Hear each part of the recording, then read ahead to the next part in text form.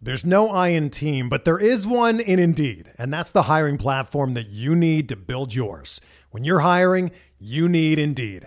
Instead of spending hours on multiple job sites searching for candidates with the right skills, Indeed's a powerful hiring platform that can help you do it all. One of the things I love about Indeed is that it makes hiring all in one place so easy because Indeed does the hard work for you. They show you the candidates whose resumes on Indeed fit your description immediately after you post so you can hire faster. Join more than 3 million businesses worldwide that use Indeed to hire great talent fast. Start hiring now with a $75 sponsored job credit to upgrade your job post at Indeed.com/Blue Wire Sports. Offer good for a limited time. Claim your $75 credit now at Indeed.com/Blue Wire Sports. That's Indeed.com/Blue Wire Sports, and support the show by saying that you heard it on this podcast. Indeed.com/Blue Wire Sports. Terms and conditions apply. Need to hire? You need Indeed. This podcast episode is brought to you by Coors Light. These days, everything is go, go, go. It's nonstop hustle all the time. Work, friends, family, expect you to be on 24/7. Well, sometimes you just need to reach for a Coors Light because it's made to chill. Coors Light is cold lagered, cold filtered, and cold packaged. It's as crisp and refreshing as the Colorado Rockies. It is literally made to chill. Coors Light is the one I choose when I need to unwind. So when you want to hit reset, reach for the beer that's made to chill. Get Coors Light in the new look delivered straight to your door with Drizzly or Instacart. Celebrate responsibly. Coors Brewing Company, Golden, Colorado. And we're back. It's another episode of the Forever Mighty postgame show. The Ducks come out on top with a much-needed win. Eddie, this was a 3-0 shutout for John Gibson, bumping his save percentage, which is at an all-time Ducks high to .925. He's now second in the league all by himself behind Pekka Rinne. This may not have been the game us Ducks fans wanted or the game Randy Carlyle wanted or the team for that matter, but they got the points they needed. I felt like that was the theme for this game. This is a battered Canucks group. The Ducks came out and took advantage. Yeah, and I mean, it was really all John Gibson in this one, I feel like. I mean, the Ducks played a good game offensively, but they definitely didn't dominate against a team that's sitting out of a playoff spot by a pretty wide margin. And like you said, they're facing their own injury problems. You've got Brock Besser, arguably their best player out of the lineup among others.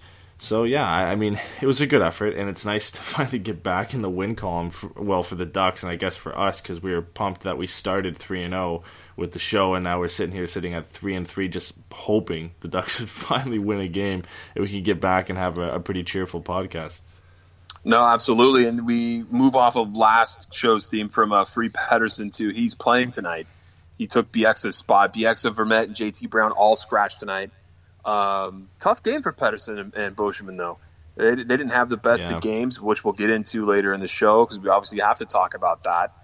But in this coming into this game, it was talked about as like a must-win mode for the Ducks, and then it was funny because reading Eric Stevens' article today from the OSU Register, there was comments about or mentions about how wide of a margin the Canucks are out of. It's like they're falling for Dahlin pretty much. And Richie made a comment saying they're going to play pretty loose. And it's like, I don't know. Looking at the advanced stats after this game, they pretty much chanced each other equally. The Ducks gave up some pretty high quality chances throughout this game, and they finally got what we've been asking for. They got some secondary scoring. But as you said, it was a game the Ducks kind of didn't play their best game, and it was mostly Gibby. How do you feel about just overall how this game turned out? Is this something for us Ducks fans to finally be positive about, or is there some homework to do before we play Detroit on Friday? I think it's kind of a mixed bag. I feel like there's definitely things to be positive about when you come out with a 3-0 win. After the games they played previously, you can't really be too disappointed in it. But it is against a Vancouver team who were battling with a couple injuries. The Ducks didn't really dominate throughout this game. I think they played it a bit safe, which is fine. I mean, coming off 3 losses in a row, you want to do anything you can to get the win. But there's definitely some homework they can do, definitely some things they can look at. And hopefully the secondary scoring can continue to improve and be consistent because they're going to need that. I mean, Detroit's not a hard opponent. Neither is New Jersey. But then again, New Jersey just thwomped the Vegas 8-3 today. So, I mean, they're still going to be tough opponents. The Ducks need every win they can get. So, there's a lot of things they could still look at, fine-tune, and get ready for Detroit. Absolutely. And you know what? As much as we've been down on the Ducks, we got to be positive of the show because we got the much-needed 2 points with San Jose winning in overtime tonight. The Ducks have to try to keep pace to, just make sure they squeak into the playoffs here. And so let's go ahead and get the show started here so we can get started with the first period. Trying to get by Benning. Darnell Nurse left it in the corner, gets up center. Perry scores! Corey Perry! William able to shake away from Solani. It's given away to Solani. Around in front. Score! Teemu Solani with the steal. And the fans want one. Score! On the board! Paul Kariya!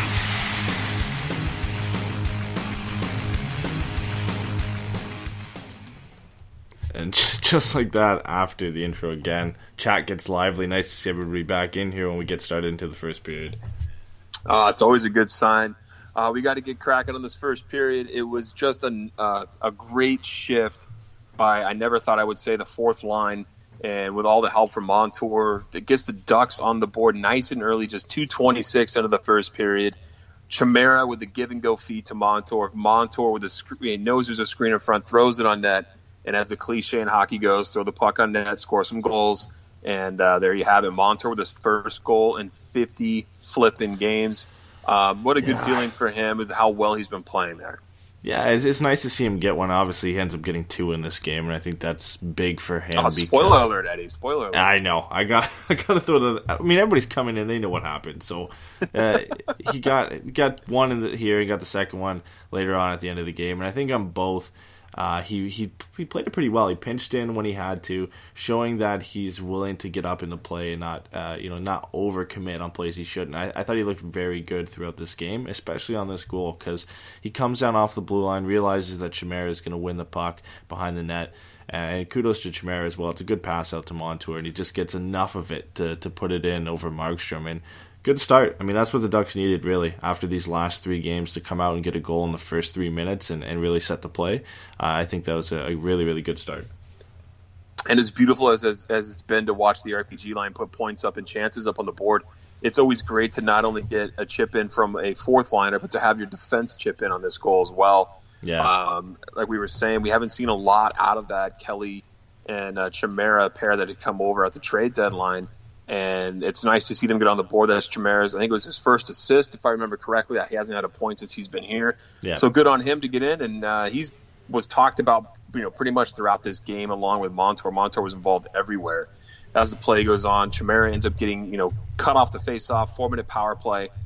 I got a little pumped for this because this power play just looks, there's so much talent on this first power play unit for the Ducks. So many passes. Just not enough chances being generated where they were getting clean shots off the net or on the net. Is that how you felt about it as well? They love putting out that line of Fowler, Montour, Getzlaf, Perry, and Henrique, and I just feel like that's enough quality to score, and they just couldn't find anything on the power play. It's almost like they're missing that trigger guy. And I'm going to quote 2 guys here that obviously are kind of unique players, but Ovechkin and Laine, where they've, where they're going to be. They have their office on that left side circle, but there's nothing you can do to stop them. And anytime they get the puck on the power play, they're usually shooting it on net. And the Ducks don't really have that. I think that was Perry's job back in the day. And he didn't really work in that office, but he was the guy who'd shoot the puck. And now you've got Montour and Fowler who can get some point shots when they can, but they usually like to pass it back and forth, and everything kind of works through Ryan Getzlaf, and they don't have that guy who's going to shoot the puck. And I feel like Raquel could be that guy in the power play, but he doesn't always show that. Sometimes he also likes to make the pass. And I feel like it's kind of a systems thing as well. I mean, they're going to have to set up and tell somebody, hey, you're the shooter. The puck's going to come to you. You're going to shoot the puck. And I don't think it's as simple as that, but that's at least a start and something they can look forward to. No, it's true. I mean, it's crazy how people look at even just casual fans I've talked to have looked at what Ovechkin does from that circle. Like, he's just standing around on the power play. And then when he shoots the puck, how do they not know what's going to happen? It's like, when you're that you can't good, stop it. It just happens. When you're that good, you've done that one time or a million times in your life. It's just going to go in. So it's a lot to ask for from a player like that. I think Raquel's a great option there for the Ducks. but he does like being fancy with stick handles and also feeding the open man for the pretty play. So maybe they got to look at, like, I don't know, who else could you slot in there? I don't want to dive too deep on the Ducks power play because it could be potent. But is there anybody particularly you want to slide in on there like that? I know Richie has a good shot, underrated shot, but is that somebody you would trust in that circle? No, one guy who I think they haven't utilized in that position, they've started to move him in his right position on the power play, but it's Brandon Montour.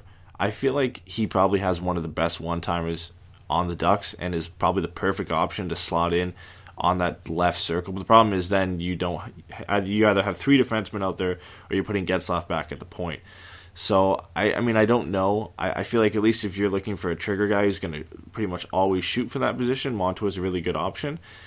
But the Ducks don't really have that guy who can do that. And, I mean, you don't really always need that guy. Not every team's going to have that guy on their power play. No, not every team sets up like Washington or Winnipeg where you've got a line in Ovechkin to go to. But I still think there's different opportunities where if you have a guy like Raquel, if he gets the puck on his stick, he should be told to shoot more often than not rather than look for the pass. Because, like you've written here, the Ducks they make too many passes pretty much every time they get a power play chance. And they'll get a couple shots. Sometimes they'll be good quality chances, but they're usually just them overpassing. No, that's kind of been what's been happening with this power play until later in this game. But for the rest of this first period, you got a lot of nothing from the Ducks and a lot of great shifts from the Canucks putting on some pressure. Started to make me a little nervous because it's been so reminiscent of the previous games of how the other team was able to apply so much pressure on the Ducks. I'm like, the Ducks got the first goal here. And, the Ducks need to get some luck, and they end up getting some there. Del Zotto rings one off the post by Gibby. But Gibby had to be good this period. He didn't have to make a ton of insane saves or anything, but he had to be solid. I felt like it was a great game by him, a solid first period there, but the Ducks really didn't get the chances where the Canucks did in this first period. The Ducks ended up getting out of it, though, 1-0, 12-9. They still have the favorable advantage in shots, but when you look at the scoring chances there was 10 from the Canucks and 2 for the Ducks. Yeah, I think they were lucky to get out 1-0 and continue to have the lead, and I mean, I guess that's something we haven't really seen because there's a lot of times where the Ducks have got caved in the period and they've come out of it worse for wear, or they've had a goal early and then they've ended up getting tied up and just going into the second period tied with all the momentum for Vancouver. So I think they kind of suffocated that momentum out into going into the second period because they were able to go in with a 1-0 lead, which is nice to see. I mean, they didn't play a great period, but they're able to grind it out, get a goal early on, and continue into the second with a lead, and I think that's huge because you looked at their record, I think it was like 18-4-6 when leading after the first period, and I know that doesn't necessarily mean much, but it's always good to continue to have the lead after the first 20 minutes. Hey, when you're trying to make a final playoff drive, you'll take any advantage, any statistical thing that's going to tell you have a better chance of winning. Whatever odds are in your favor, you're going to go ahead and run with them. Yeah. Starting in the second period here, it was kind of a weird beginning to it. And then, I mean, just for the sake of the fact that the Ducks just love to give up chances on when they're on the power play, Brandon Sutter ends up getting in behind the Ducks defense. And Henrique's forced to take a hooking penalty. Gibby still makes a save. So good on Gibby to hold the fort down there. But I guess the scariest thing that happened in this period was Lindholm takes a puck to the face, ends up hitting him in the chin. You got a pretty good gif of that, by the way. Yeah. Yeah, it looked like it could have been scary just the way it hit him because you didn't know if it hit him in the neck or the chin or like right under in his jaw. Obviously, he left and ended up coming back, which is great, but just what the Ducks would need at this point where Lindholm's actually starting to play a lot better, getting back to what we're used to seeing from him, and just for him to go off and end up heading to the locker room because of something like this, it's worrying. I mean, the Ducks need everybody right now if they're going to make a push and actually get into a playoff spot. No, and it doesn't really matter to say it because, I mean, we all know Lindholm comes back in the third there, but I mean, it's so easy to have someone get a cracked jaw, fractured jaw, or something off a shot like that. Even though the shot was a wrist shot, you never know. You never know what kind of damage is done. He missed significant time in the second period getting fixed up. There was a bit of a chance here where I thought maybe Richie was going to have a chance to score. I thought old Richie was going to get on the board here. Montour with a slap pass, as we've been talking about Montour since we started the show and how much he's been involved in the play. Richie, I guess, has just not scored in so long. He decided to make an extra move when he had a wide open net and Markstrom makes the save. Yeah. I mean, that's kind of trademark of a guy who hasn't scored in a while, and a guy who's not really used to being in those chances. He's overthinking it a bit, trying to go to the backhand and doesn't get a lot of elevation on it. And I mean, at least he's in the position, and it was a great pass by Montour, who continued to have a great game in this one against Vancouver. But I feel like if you've got Raquel in close there, or anybody who's have some bit of confidence right now, that's probably in the back of the net, because that's a shoot-first opportunity. But I mean, like I said, hey, he's at least in those positions. I feel like that line was getting their chances tonight. Obviously, didn't get on the board, but I feel like they looked a lot better. The numbers back it up too. They actually looked like the line we kind of expected to see from them a couple weeks ago. So it's nice to see them kind of turn things around, at least getting some opportunities on net. And, I have to agree with that. And then the other big thing that comes around here, though, is the RPG line makes themselves known again. I know they don't score in this game, but, I mean, they really dominated that second period. I felt like you were seeing Getzlaf and Raquel and Perry all over the ice. There was a couple of huge chances for the Ducks to score. Getzlaf had a pass. I mean, they love making those tic-tac-toe plays, and it just happened. I think it hit Edler's skate in front, or it was Raquel wide open for a slam dunk in front. And then Raquel would come back in on the rush and toe drag around a defender, and Markstrom had to make a really nice save there between the arm and body. Yeah, that was a filthy move by Rickard Raquel. We've seen that from him a lot, not just this season, but pretty much since he's been up with the Ducks. He just can pull these moves out of nowhere, and he just makes guys look silly. I mean, the one that I always refer to is that overtime winner he had against Edmonton. I think it was last year or the year before that, where he just walked around a couple guys and just deked out Talbot and put it into the back of the net. And I felt like he was almost going to do that on this play if he had a little bit more room. But, yeah, I mean, he's a guy right now who's just creating things out of nothing. You have that play, and then you have the play after where he gets a breakaway off a nice stretch pass by Perry, but Markstrom makes another save. So they were buzzing. The stats don't really show that they were playing that well, but in that small stretch there in the second period, I'm surprised they didn't come away with a goal. That play by Perry, that pass, even the broadcast said it was Getzlaf, and I automatically assumed when I saw that pass that it was Getzlaf too. Yeah. And then I rewound. I'm like, holy hell, that was Perry with that ridiculous 150-foot pass over to Raquel to break it behind the defense. Yeah. So Raquel could have easily gotten on the board here. The Ducks could have easily been up to nothing at that point. They didn't have to wait much longer, though, because of all people and all lines, the Kelly, Chimera, Grant line ends up getting on the board.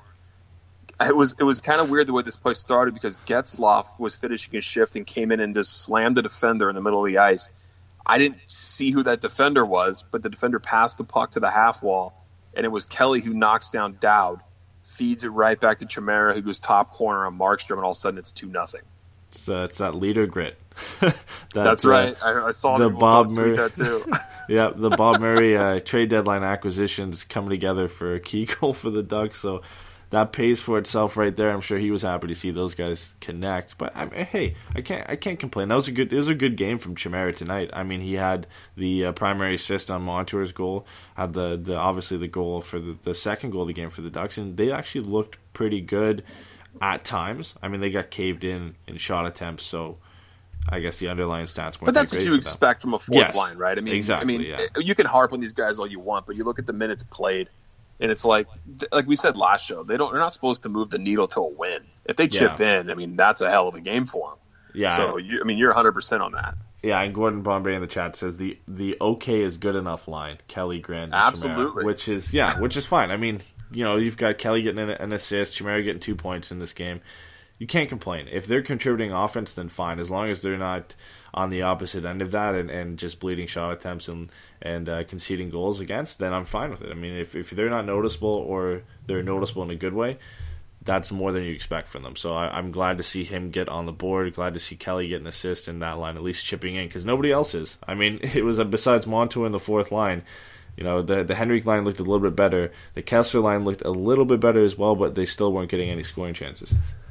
No, you need those middle six to start scoring. I mean, that's 100% what you and I have been barking about for 2 games, or 2 games plus at this point.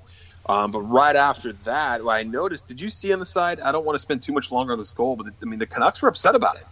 They felt like there should have been a penalty call. Maybe an interference call on Getzlaf. That would have been really close. But then the cross-check from Kelly, which freed the puck up from Dowd.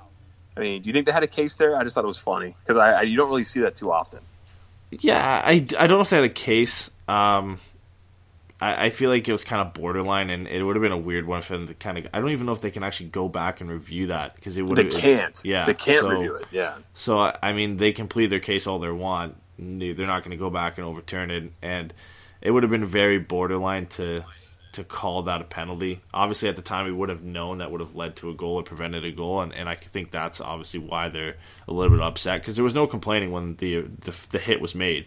It's the fact that there was a goal scored right after it that, okay, they can see that was borderline, so now they're a little bit upset that it ended up turning into a goal and kind of a backbreaker at that point, putting the Ducks up 2-0. But yeah, I don't think there was much behind it.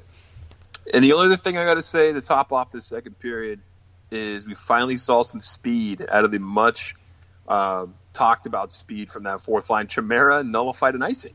I was like, wait, whoa, he beat an icing call out. Yeah. It just made me laugh. I was just like, wait a minute. I had to talk about that for just a second because that was one of the reasons why they traded Wagner. So he said we added speed to our lineup by adding 2 almost 40-year-old guys to our lineup. Again, Bob Murray's probably got a piece of paper and he's checking things off here that he had written down at the trade deadline saying, oh, there's the speed, there's the leader grid, there's the points on the board. Okay, this, we're all set. This looks good. Ducks get out of that second period 2-0. They actually, I shouldn't even say get out because they played a really dominant period. Finally, we've been waiting for that kind of play against another opponent, and it should be against his opponent. This opponent is not a good team. The Canucks are in the bottom of the standings there, so good period from the Ducks. Coming into the third period here, Ducks get Lindholm back. I think the first time I noticed him is he was on the bench with a huge ice pack on his chin. But hey, man, we got to get him back in the lineup, so that was good to see. And then right away, the Canucks, obviously score effects into play here, are going to, you would think they would start carrying the play to try to get back in the game. Lots of shots, a lot of point shots on Gibby in the beginning. Gibby makes some really strong saves. Fowler comes in here, Henrique in here, but this game kind of goes on throughout the third period without a lot of prime scoring chances per se until we get to the point where the Ducks, the game's winding down, and Lindholm does one of his things that my buddy Jay always talks about, where he's like the classic, "Who, me? How the hell did I get a penalty?" Yeah, with a clear cross check on the Canucks, and he gets put in the box. But then just a few minutes later, Markstrom with one of the dumbest plays I've seen by a goaltender in a while. I mean, this isn't like a violent game. There's not a lot of bad blood. I mean, their big tough guy Gobranson's out, so you weren't going to see him fight anybody. And for whatever reason, Markstrom thought it'd be a great idea to step in front of Silverberg and take an interference penalty. How often have you seen that? Was that odd? Yeah, I feel like it was odd. I mean, on the broadcast they said, I think they were, it's like, I don't think it was they were on the same team, but they're from the same city in Sweden, so maybe he was just checking in on his countrymate and just seeing how he's doing. But yeah, I mean, that's the trend of this late third period, just dumb penalties. I mean, Lindholm takes the cross check, got Markstrom taking that dumb penalty on Silverberg. You got Sedin flipping the puck over the glass, and you got Edler with a dumb hit late on Perry to pretty much seal the deal for the Ducks. I don't know what it was. I mean, Vancouver kind of handed this game over to the Ducks in the end here with those 2 dumb penalties. I mean, that Markstrom penalty nullified a power play for Vancouver, and then you've got the 2 dumb penalties in the end that kind of just let the Ducks coast to the finish line. Yeah, and it was Edler with that dumb hit on Perry. It was a late hit, and the referees called it, and that ends up giving the Ducks another power play chance, which they would actually convert on. Brandon Montour on a hell of a pass, heads-up play by Nick Ritchie. I mean, it's rare you say that. I'm surprised he didn't try to shove that puck through Markstrom. He actually picked his head up and saw Montour on the sideline, who buried it. 3-0 Anaheim at that point. Yeah, and again, like I had mentioned earlier on Montour's first goal, just a great play and a great kind of awareness for him to get into that position where you don't really expect him to be on that far post and be able to bang it in. And again, like you said too as well, with Ritchie being able to actually make that pass, most of the time you see him just kind of slam that through the goalie or try and just get it in there anyway. And for him to actually take the time, look up and find Montour was great because, I mean, the Ducks have had trouble sealing the deal lately in games. They missed a couple empty netters in this one. Vancouver came close in a couple plays. Obviously, then Edler's hit leads to just a way they can coast to the finish line. But it's nice. I like that Montour's got 2 goals in this game. Hopefully that can boost his confidence, especially one coming on the power play. I don't want to say it's going to turn things around for the Ducks power play because it was late in the game. I think Vancouver had pretty much given up. but hopefully it kind of bodes well for things to come. No, you needed to. You really need whatever you can get to grab confidence back into this team after being hounded and just run by the St. Louis Blues after coming off 2 straight losses prior to that. They need to get back into this. They're playing a Detroit team on Friday who they should also beat, but they turned up a dud last game. So whatever the last time they played anyway, the last time the Ducks was in Detroit. So whatever they can grab from this Canucks game and bring it into the next one and learn from and come out and dominate, they need to do. Ducks take the game 3-0. Shots were 11-11 in that period. Finished off the night 38-32, which, as I said in the pregame, puts Gibby up to that 925%. He's my dark horse for the Vezina, even though he's not going to get mentioned because he, like somebody who plays in Canada, in Winnipeg, Connor Hellebuck, is also American. Your American goalie conspiracy theory that everybody hates American goalies. They do. It's just the way it is. The only reason why you're going to give it to Rene is because he's got the numbers. If he was American and then Price was close, they'd give it to Price. You got to give it to Price.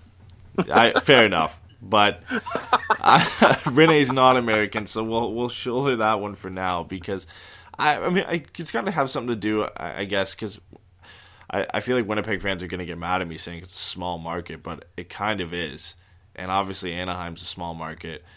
Nashville's not a big one, but Rene has the numbers, and Nashville is kind of that bandwagon team right now because they're playing well.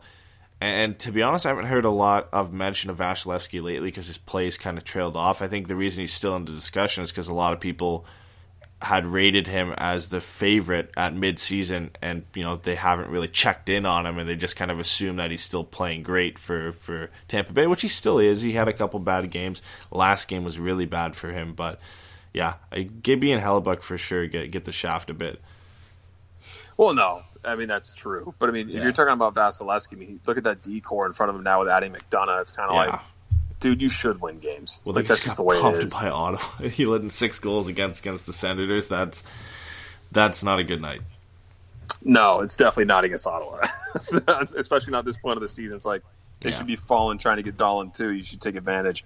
All right, Eddie, let's get to our post game here, man. We got to talk a little bit about the secondary scoring line. I know we did a little bit, but it was rare to get something from the fourth line and defense with the power play. How did you feel overall? I know you mentioned a little bit, but what was your take on that middle six? The Kessler line and the Henrique line. Do you feel like they're slowly starting to come around, or is it just the same old here? I felt like they looked better, and like I said, the shot attempts numbers kind of paint that same type of picture as well. They were on the right side of scoring chances and shots for both the Henrique, Ritchie, Kasha, and Kessler, Cogliano, Silverberg lines, but they still weren't generating a lot of offense. Henrique and Ritchie and I believe Kasha were all on the ice for that power play goal, the last one I believe, and I still want to see more, but it looks like, at least from this one game, and it is a very small sample size, that they're starting to get some more chances, but it's against a severely depleted Vancouver Canucks team who doesn't have a lot of threats anyway. So I'll take it with a grain of salt right now. I'll hope that going into the game against Detroit that they can continue to start playing better because the Ducks are going to need it. They were able to get a win tonight with the first line not playing that well. And you finally had some other guys getting on the scoreboard. You had Montour obviously scoring twice, Ritchie with an assist. You had the fourth line chipping in, so it's a good start. But until I see it consistently against Detroit, against New Jersey, over the next 3 or 4 games, then I'm still going to be a little bit skeptical. No, I have to agree with you on that. You got to hand it though to Ritchie. Yeah, played 10 minutes, 46 seconds, all situations on the night, and his line more than dominated when he was out there. 17 chances, 4 to 6 against, at least in the Corsi side of things. He had a great game. And then shout out to my boy Lindholm up in the 77% range there. That's my little analytic. Nice to see him back shout out. Leading, right? So that's where he should be. Yeah. So I feel like I'm with you on that, though. There's some work to be done. But whatever confidence the guys can take from this and move into that Detroit game on Friday is huge. Yeah. And hopefully they can just build on whatever successes they've built here.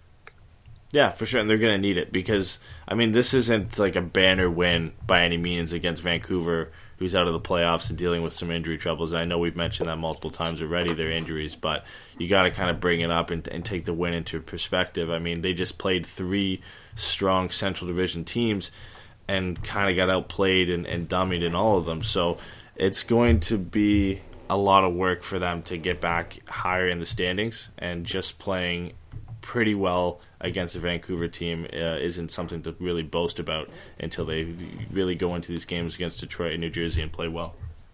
No, it's true. Let's move on to the captain. We got to talk about him for a second. I feel like we have the past couple of games, but how good has this season been for him? I mean, I know he didn't get on the board tonight, but he's well over a point a game. He's missed a significant amount of time with injury. But as Dmitry Filipovich from Sportsnet said, he's having a sneaky good season. He's just been a beast, beast. The Ducks have scored 125 goals as a team in the 45 games prior to tonight that Ryan Getzlaf has played in the season. That means he's getting a point on over 40% of them, 51 of 125, and either scoring or directly setting up over 30% of them, 38 of 125.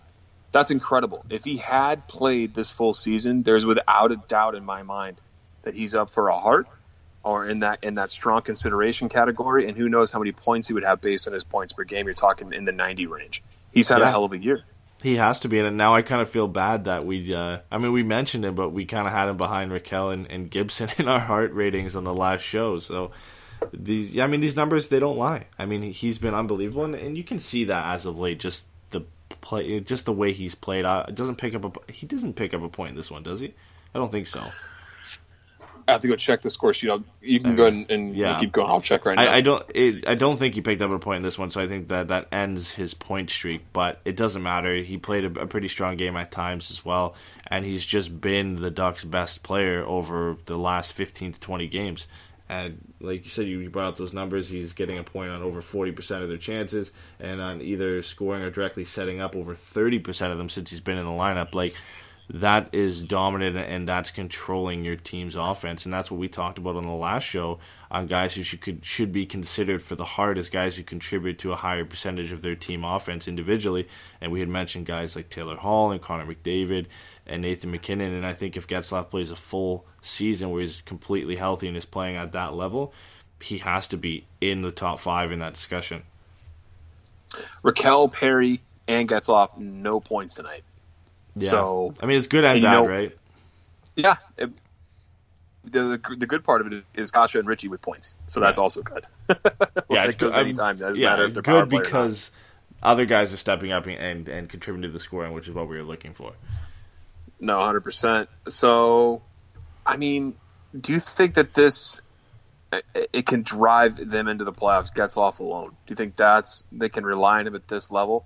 Not with only 11 games remaining. I feel like we've kind of seen that, right? I mean, they played very well against Nashville, Dallas, and St. Louis, and the Ducks lost because they didn't have anything else going for them. I asked that because I had seen that online. People were saying, Getzlaf can carry this team, and I'm like, you forget who's in net, and there's so much hate and wrongfully directed hate at John Gibson over Ducks, message boards, especially on Facebook. People talking about him. It's like they just don't realize how good he is this year. Or even last year, he played really well too. So, but this team needs a collective effort. They need that middle six to be scoring. So let's hop off the topic of Getzlaf. You had an interesting tweet. Was it Sean Tierney's tweet talking about the average scoring per position? Yeah, I'm gonna pull it up here. He had like a whole thread today where he had kind of cracked down on what the average score in all situations over, like, for the entire National Hockey League over a certain time period. He didn't mention it, but so at center, the average player is at about 35 points. He gave an example, and that would be Cal Yarncrux. Left wing and right wing were averaging about 24 points, so that's like Carl Hagelin and a Connor Brown type player. And defense was 18 points, which he put in here was like Cody Ceci or Dan Hamhuis.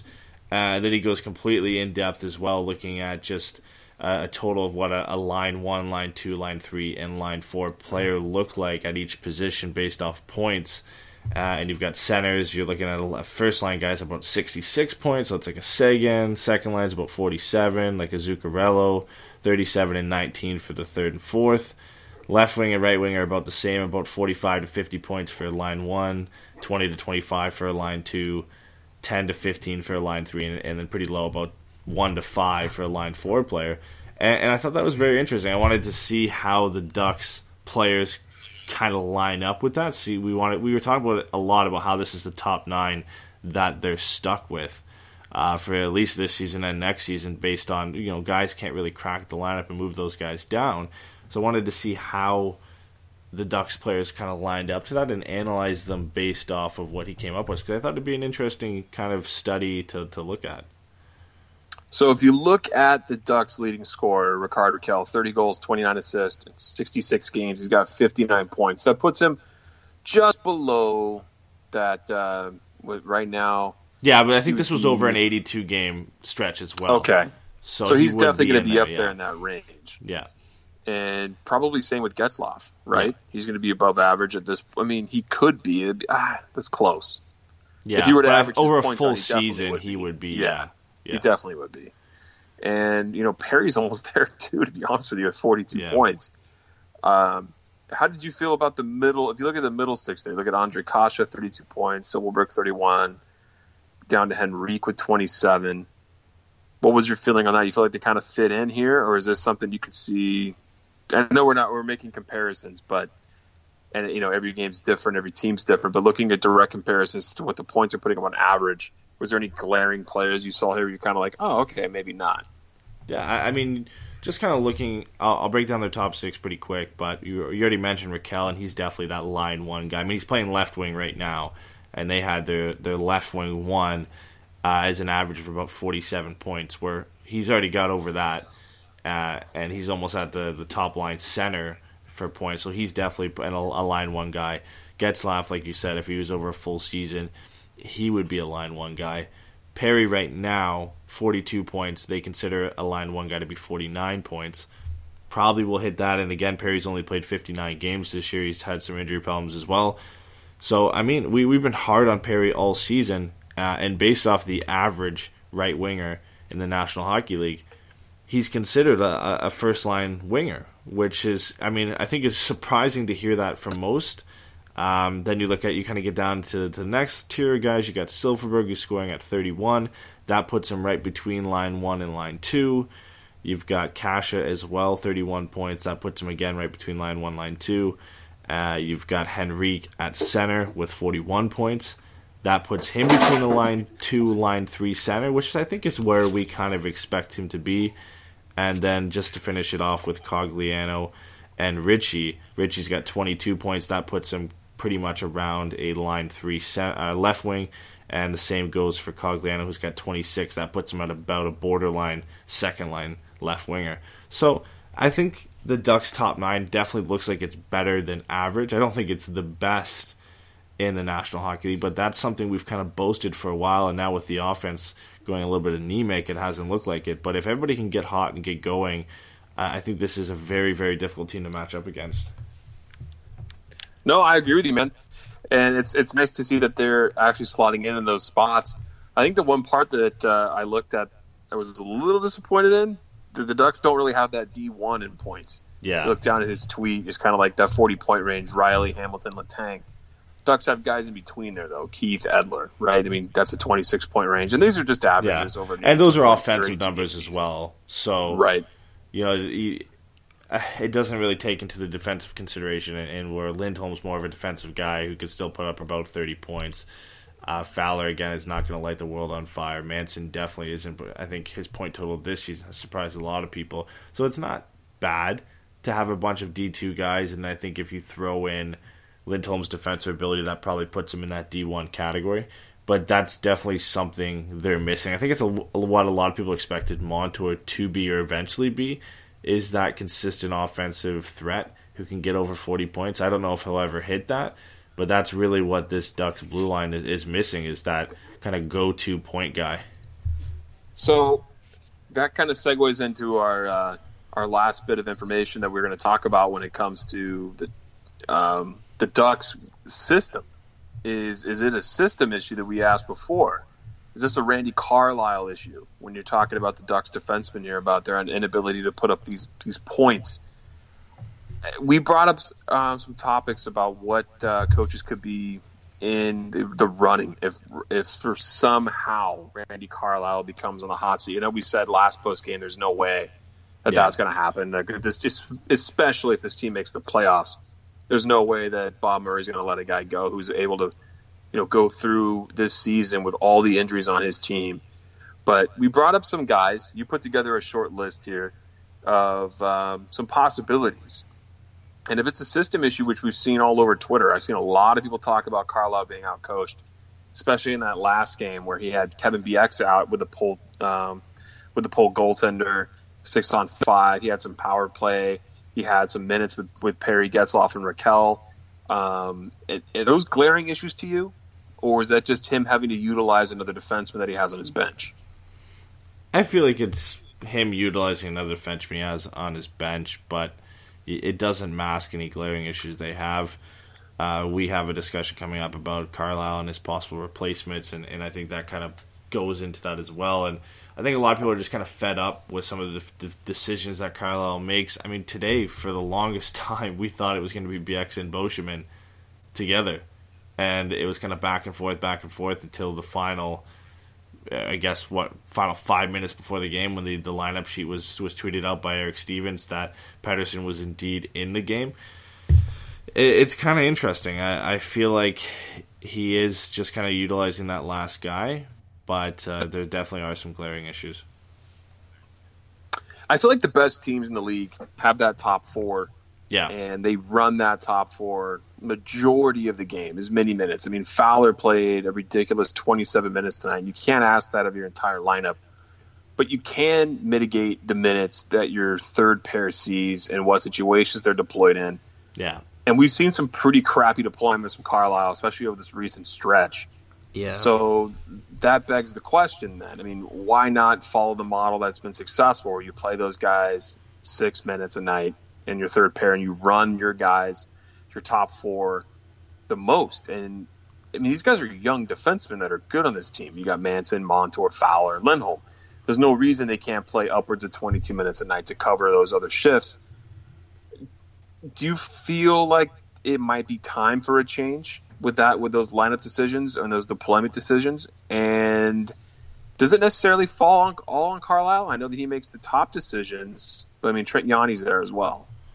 Yeah, I think, something we had brought up before, and I know it's different comparing regular season to playoffs, but we talked about Chicago and their utilization of their defense in the playoffs, how they literally just played with a top four, and I think it was it was Timonen and Roosevelt, and then those guys that they played like 10 maybe 9 minutes a night. And I think the Ducks are almost at that point where they pretty much have to do that. I mean, at 5-on-5 today, Beauchemin and Pettersson played just over 11 minutes. So it's not like they're getting utilized a lot.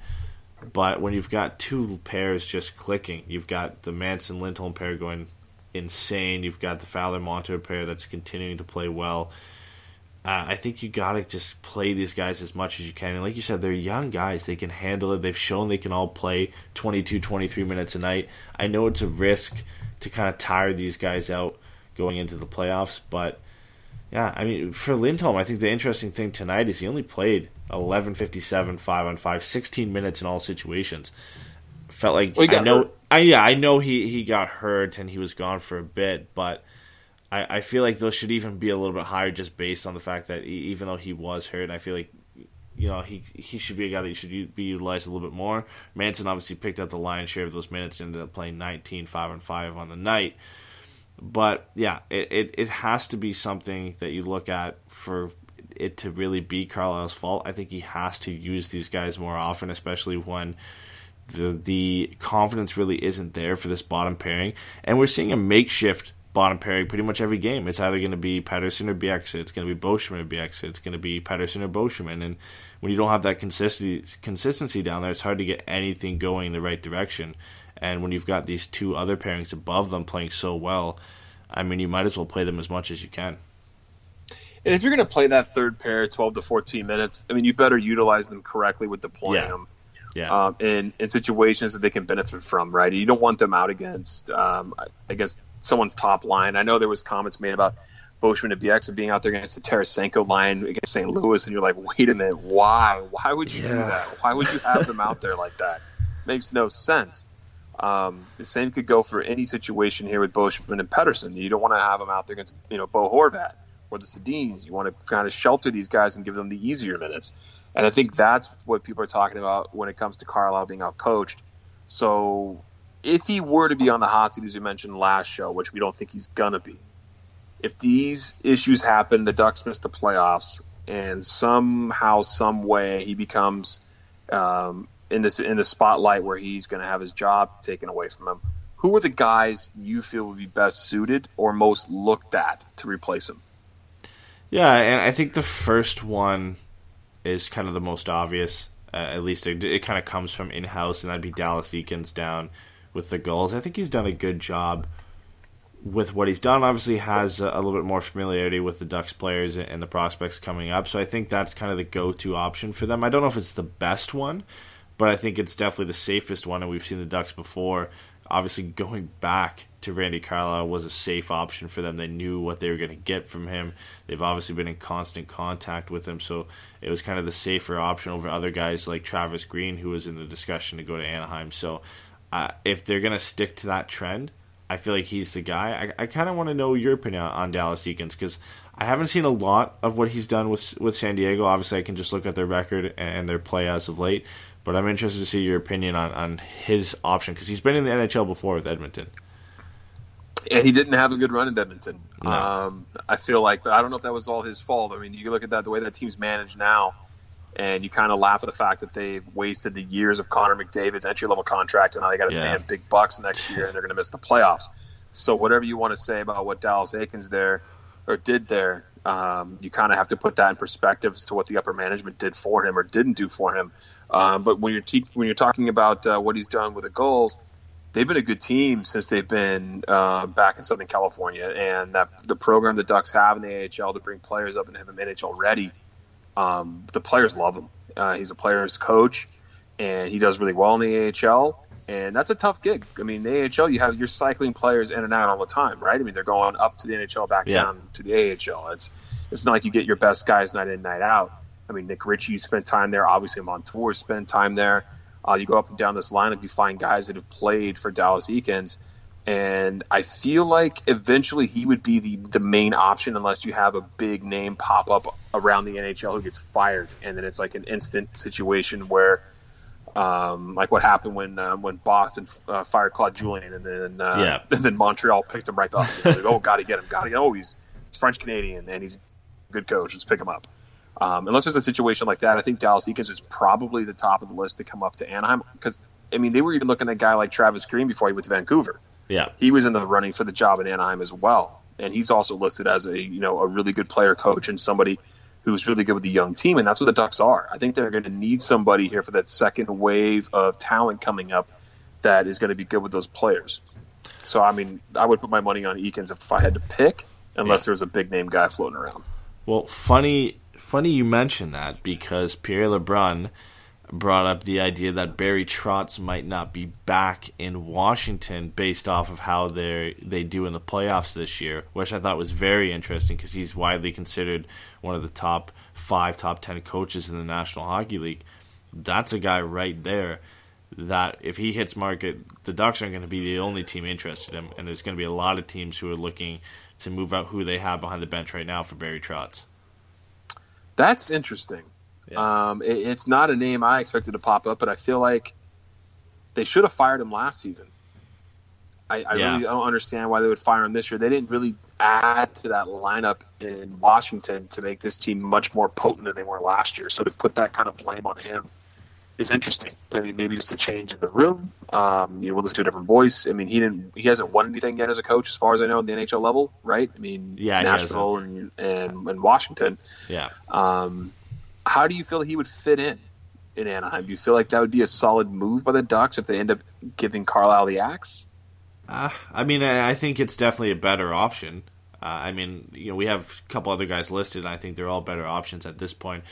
And I don't want to be too harsh on Carlisle and what he's been able to do, but I mean, you just look at the success Barry Trotz has had, and obviously hasn't gone the whole way. And I mean, I guess that's kind of what the issue we had with Bruce Boudreau, was it not? I mean, we talked about how he was a great regular season coach, coached some great teams, but just wasn't able to get over the hump and get past the second round or into the Stanley Cup Finals and win the whole thing. And I guess that's kind of the same thing with Barry Trotz.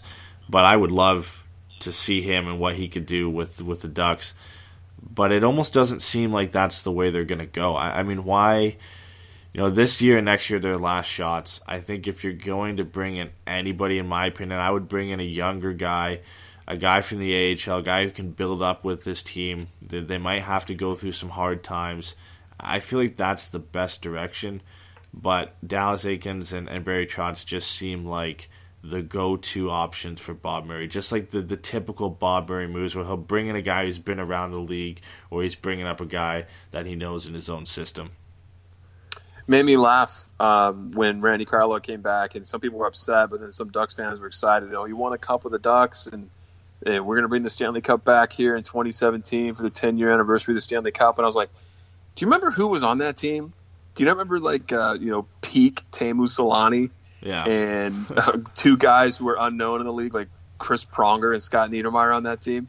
Yeah. And Jaguar playing lights out. And it's like, do you not remember who was on that team? I don't really feel like it was Carlisle. I feel like I could have coached that team into the Stanley Cup final. I mean, yeah. I'm not trying to be too disrespectful to Carlisle there, but I mean, that just speaks to the talent that was on the ice. I mean, 3 Hall of Famers right there that were on the Ducks at that point in their career. I mean, you can't really give that to Carlisle, but I would go with what you said. I feel like a younger guy, once the upper echelon of this team, age-wise, is starting to really regress, and they really need to rely on the younger guys coming up.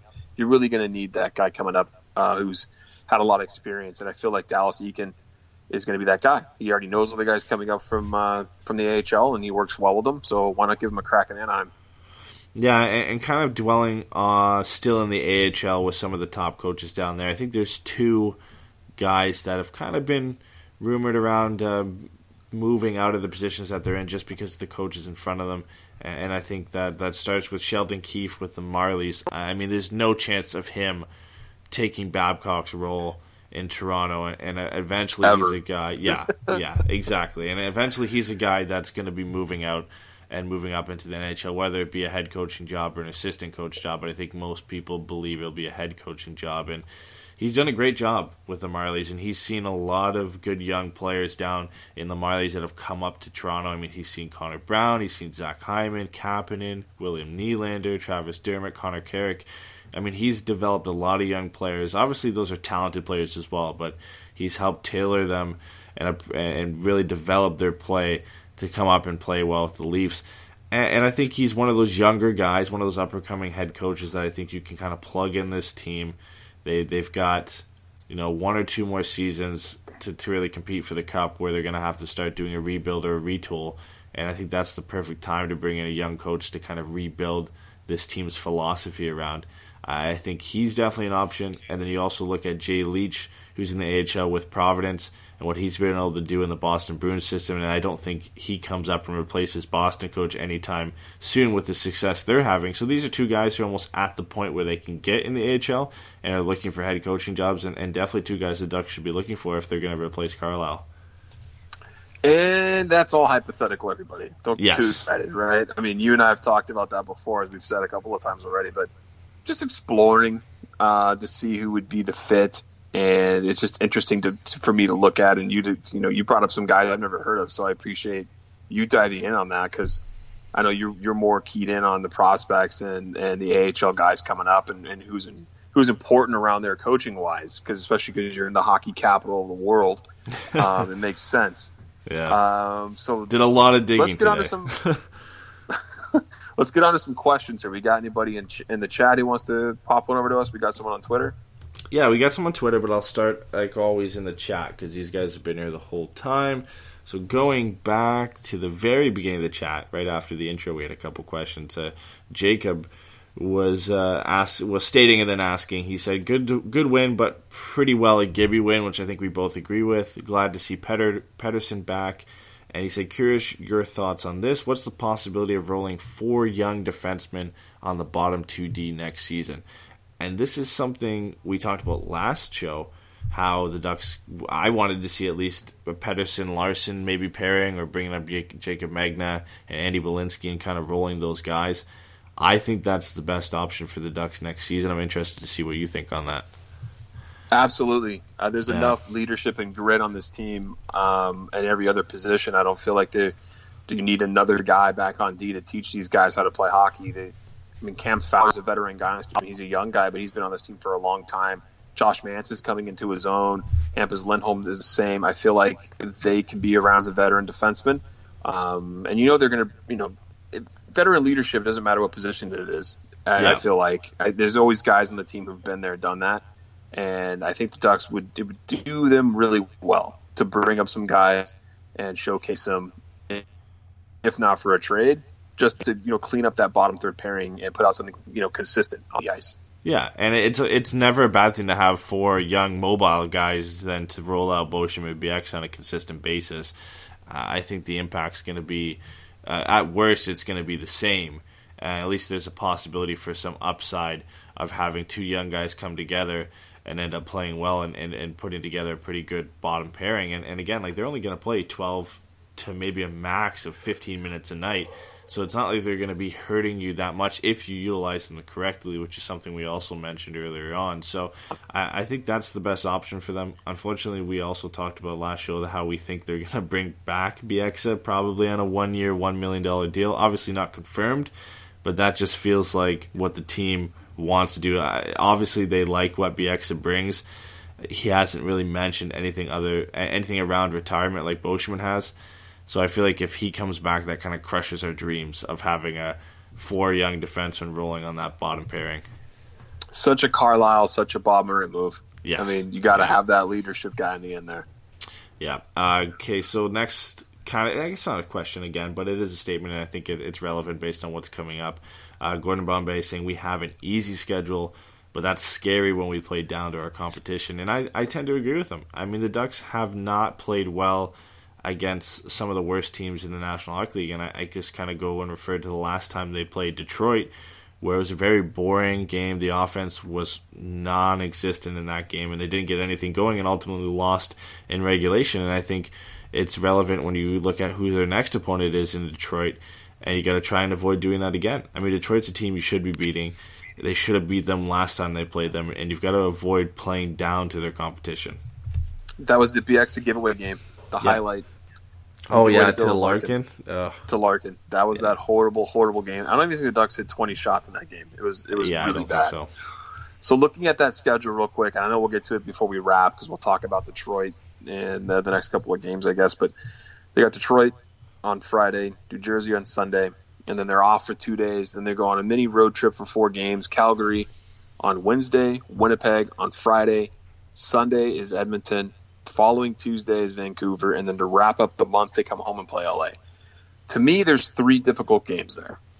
I feel like 5 of those are extremely winnable. Yeah. Or 4 of those, are extremely winnable. And then New Jersey's going to be a tough go. They just spanked the Golden Knights tonight 8-3. And New Jersey's in a battle to keep in that playoff rush. In the East Coast, Calgary is going to be tight as well, but I think the Ducks can come away there. It should be an easier game. Winnipeg's tough. Edmonton should be easy. Vancouver again should be easy, and then you have LA as should be tough. There's no reason the Ducks can't come out of this month with 5 or 6 wins in the remaining 7 games on this on the month. But how do you feel about that? Do you feel like that's right about where they should be, or do you feel just based on recent play it's going to be a lot tougher than we think? I feel like they are easier games, but based on recent play, I'm a little bit more worried than I should be. And I feel like that game, especially against Calgary and LA, are the big 2 with the way the playoffs are lining up and the race is kind of going right now. I think with the Ducks winning tonight, that pulls them in a tie with LA on points, but LA has that game in hand. Obviously, San Jose picking up both points in a win against Edmonton. Any points you can pick up against Pacific Division teams are extremely important. And the Ducks have 5 of their remaining 11 games against Pacific Division teams. Only 2 of them are in the race in Calgary and LA, but those are still big games.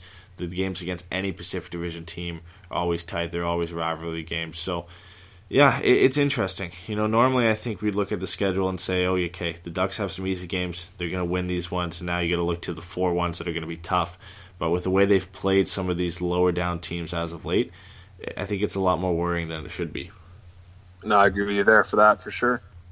So we have the next question of Chase, and again, we talked about the prospects a little bit on the last show, but he's bringing it up. He says, is it realistic to think that Steele, Jones, Comtois, and Morand should be up with the Ducks in 2 to 3 seasons? I think a couple of the guys for sure.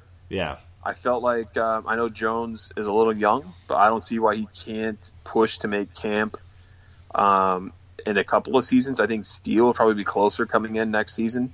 Mm-hmm. But this top 9's solid, but I mean, they haven't been producing as of late, so we'll see how the rest of the season goes. But those are the 2 guys I feel like that are closest to the NHL. Yeah, and I think the key word here is 2 to 3 seasons. I think that's the realistic outlook for this because that top 9 is set for next year and probably the year after that.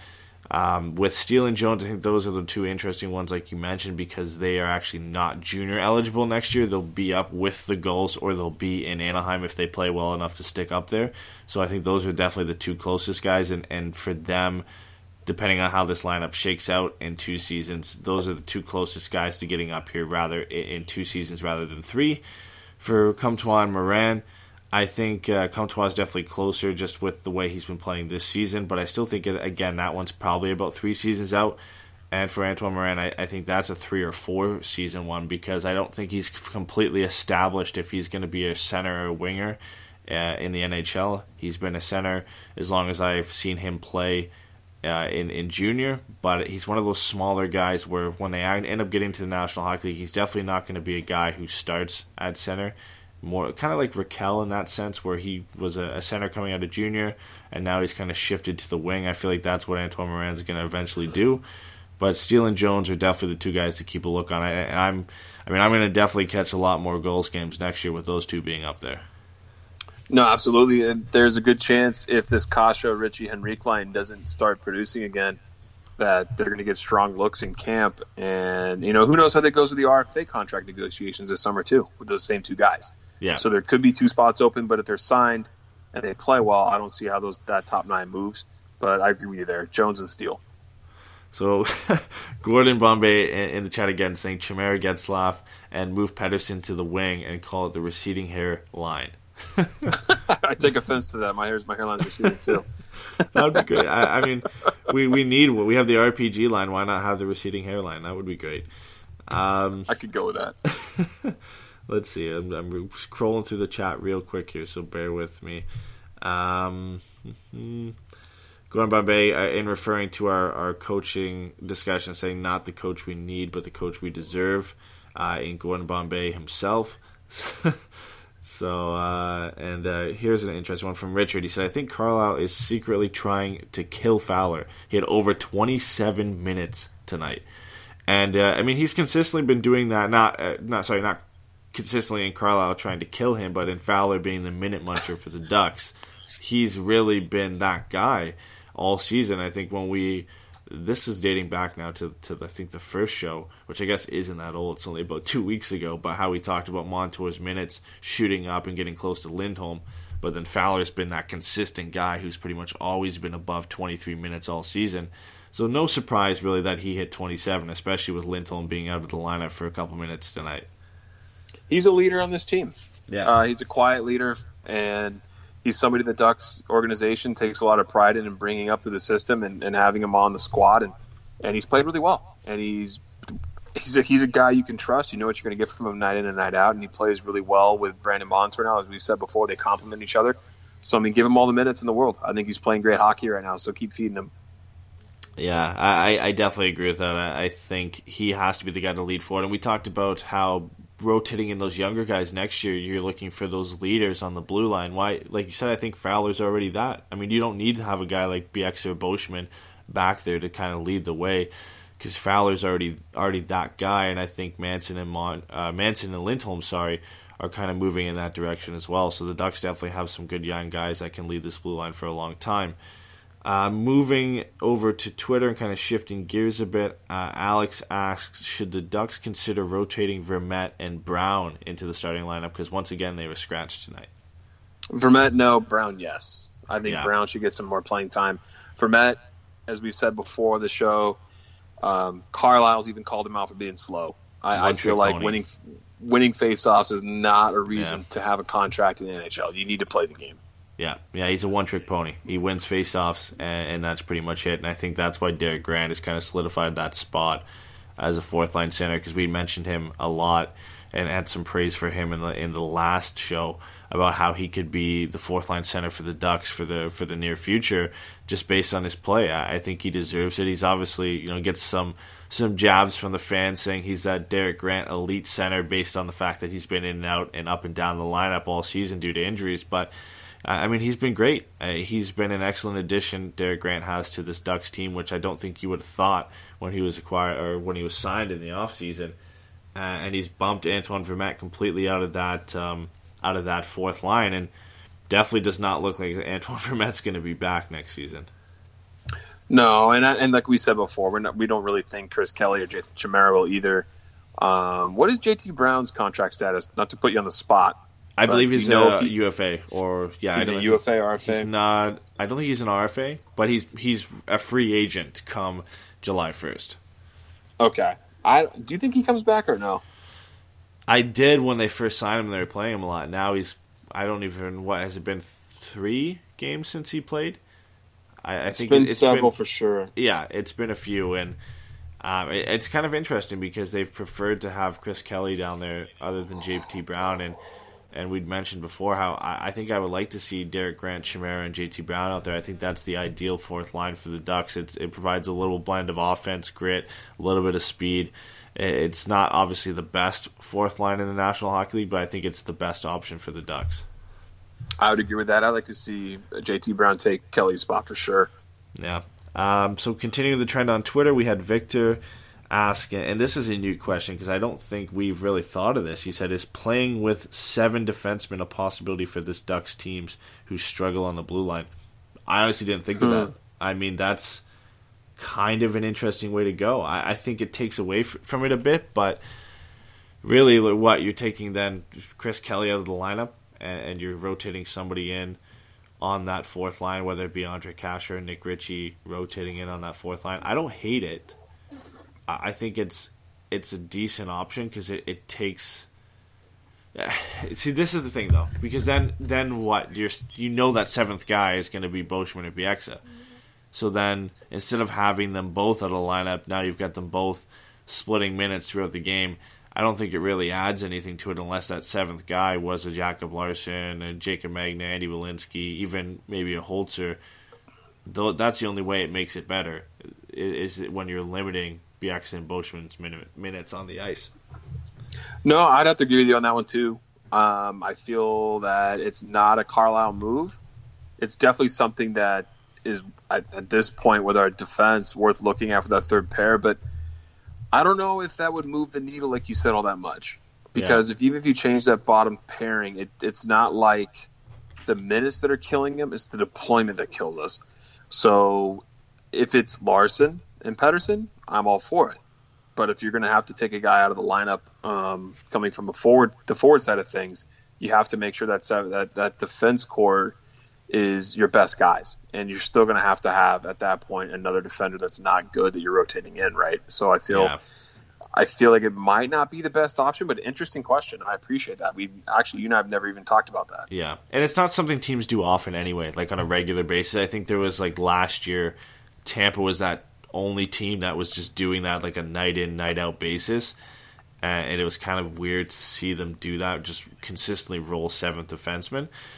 So I don't think it's something the Ducks do on a regular basis. Maybe like 1 or 2 games here and there to kind of switch things up. But like you said, it takes away from that forward lineup, and then you're double shifting a guy, which is never a great thing. So I don't see them doing it long term. But yeah, I mean, it's always nice to hear a different side of it because you and me hadn't thought of that. So it's nice to kind of have that different opinion in there.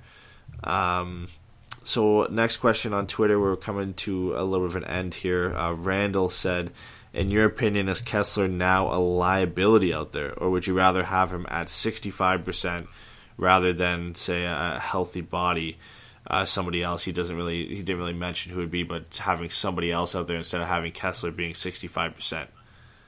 I feel like he's turned a corner a little bit. You and I have talked about him the past couple of games. He's getting healthier, and I feel like I would take the Kessler that we have right now than somebody in the system that's not used to playing with the lineup that we have right now. I don't think there really is a Kessler replacement that we can slot in. Yeah. So I think you're not only you stuck with it, but I feel like it's the Ducks' best option overall anyway, because there's no way he's not going to play. This guy is just a fierce competitor, is going to play through whatever injury he has. And we're going to get the best of Kessler, hopefully, in training camp. He's going to come back, and obviously his numbers and stuff will regress a little bit, just like everybody's does in this league as the league has gotten faster and younger. But I think we're going to get a better Kessler at the start of next season than we are right now. Yeah, and an interesting kind of shift. Ducks fans actually replied to that question that Randall had on Twitter and said, actually, Silfverberg, he believes, is 100% at fault and a liability on that line, coughing up the puck on a consistent basis. I wonder how you feel about that. That's interesting. He's definitely not scoring right now. And I've noticed that line just hasn't been clicking the way it's been. But they weren't really strong without Kessler either, right? Remember they kept saying, oh, this line's going to get better once Kessler's back. And now Kessler's back, and this line is still not the same shutdown line that we've all been watching for over the past couple of seasons. Yeah, I would have to watch more closely on Jakob Silfverberg's play. I usually watch him when he has the puck, and he's definitely not getting the grade A scoring chances we've seen him have in the past. So I don't know if people have locked him down, or if he's just the cliche squeezing his stick too tight, or just not getting his shot away the way he usually does. Yeah, I think so, and I feel like it's just been a down season altogether, not just for him, but that entire line. And I think that's the only thing I can say. Let's wait till next year and see if they do better. I think you can give them a benefit of doubt with the fact that they haven't been together for an entire season. Kessler is not playing at 100%. I think those kind of all come into it together. Last thing, ending on a note that we had talked about on the last show, Gordon Bombay saying the Samoas are safe tonight. So the Girl Scout cookies are not Girl Scout coming cookies are out. safe. Yeah, they're safe for another night. Hopefully they're safe for like the next 3 or 4 games at least, and the Ducks keep crushing along here. Yeah. Let's go ahead and put a bow on it, man.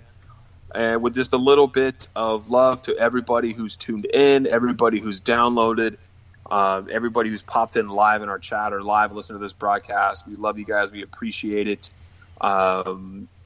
We've gotten a great response, I feel like, on iTunes so far. Plenty of reviews. If anybody hasn't done that and you would love to give us a little bit of love, like Eddie has said before, it helps people see this show when they search. So go to iTunes, give us a 5-star, leave a comment that we'd love you guys. It'd be great. And Eddie, where else can they grab us?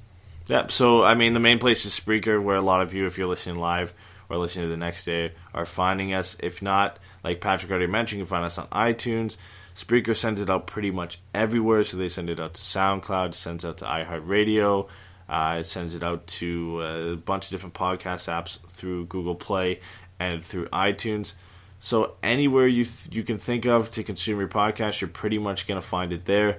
But as always, I mean, the main ones are going to be Spreaker and iTunes for us. And like Patrick said, thank you so much, guys, for the support already in Spreaker and on iTunes. It's been great. I mean, I can't believe it's only been 7 games, and the support we've had live and the next day has been amazing. Yeah, no, we appreciate you guys, and we'll see you guys on Friday. We hope so, right? That might be the question mark. If we're going to do a show, but at the time might be really late, just because I have a prior obligation I have to be out with family. There will be a show, just as to when the time will be up to be downloaded or live. We'll keep you guys posted. Yeah, definitely stay tuned for the link. I mean, we'll let you guys know beforehand. It's not like we're going to say, we're going to be live in 20 minutes after the game, and all of a sudden, it's going to be about 3 hours. We'll let you guys know a couple, probably a day beforehand, I would think, if we're going to be live, whether right after the game or a couple hours after, I would think. Yeah, we'll keep them posted throughout the day for sure. So that's it for us, guys. Thanks for tuning in, and we'll talk to you guys late Friday, Saturday morning.